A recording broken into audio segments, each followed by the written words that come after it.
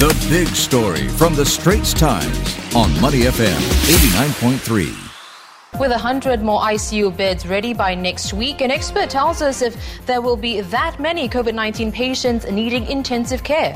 I'm Olivia Quay. You can subscribe to the Straits Times channel so you never miss a single episode. In view of the current ICU occupancy rates, the Health Ministry said it has been working with hospitals to set aside more ICU beds for COVID-19 patients. 100 more beds will be ready next week. Well, as at last night, there were 360 ICU beds in total. 146 are occupied by COVID-19 patients, with 67 critically ill and 79 under close monitoring. The current overall ICU utilization rate is 79.2%. Professor Dale Fisher is here. He's a senior consultant at NUH's Division of Infectious Diseases. Welcome back to the show, Prof. So 360 ICU beds as at yesterday. Another 100 will be ready next week.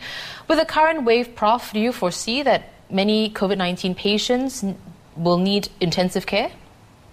Thanks, Olivia. It's really about managing the capacity. It's, of course, more people will go on forevermore needing intensive care for COVID and other reasons, but it's about the rate of increase. So if, for instance, 5 people come off a ventilator one day and 5 go on, then that's obviously stable.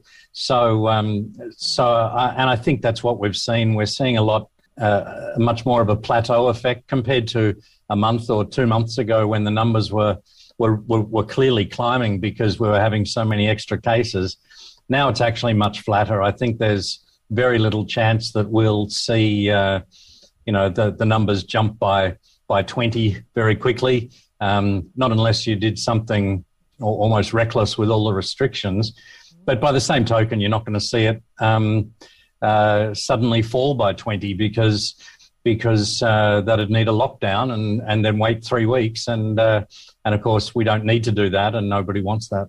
Most days this month have had over 3,000 new cases. Now, these are high numbers, but relatively stable.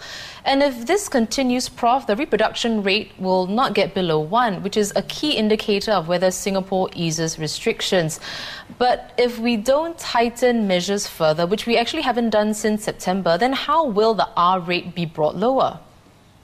So we really need to think about the phases of a surge. So initially, you obviously see a steep climb, and then it plateaus off. And eventually it starts to come down. That's what happens. So just because we're sort of turning the corner, we're going onto that plateau, doesn't mean we're going to stay at the plateau over the next 1, 2, 4 weeks. I don't know. We will start to see that come down. And there are reasons for that.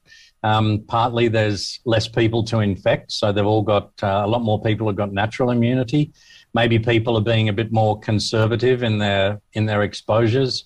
And we know, even though the rate of vaccination has slowed a lot, there are still people getting vaccinated and joining that sort of safe part of the community. So I think we will see it tail off because, as the Minister said, surges don't last forever. Waves don't last forever. They will come off.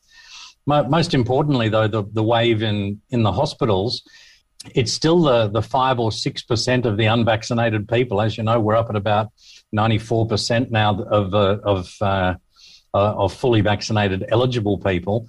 It's that very small number of unvaccinated that are still accounting for the lion's share of hospital utilisation. So this is what, again, we need to keep focusing on.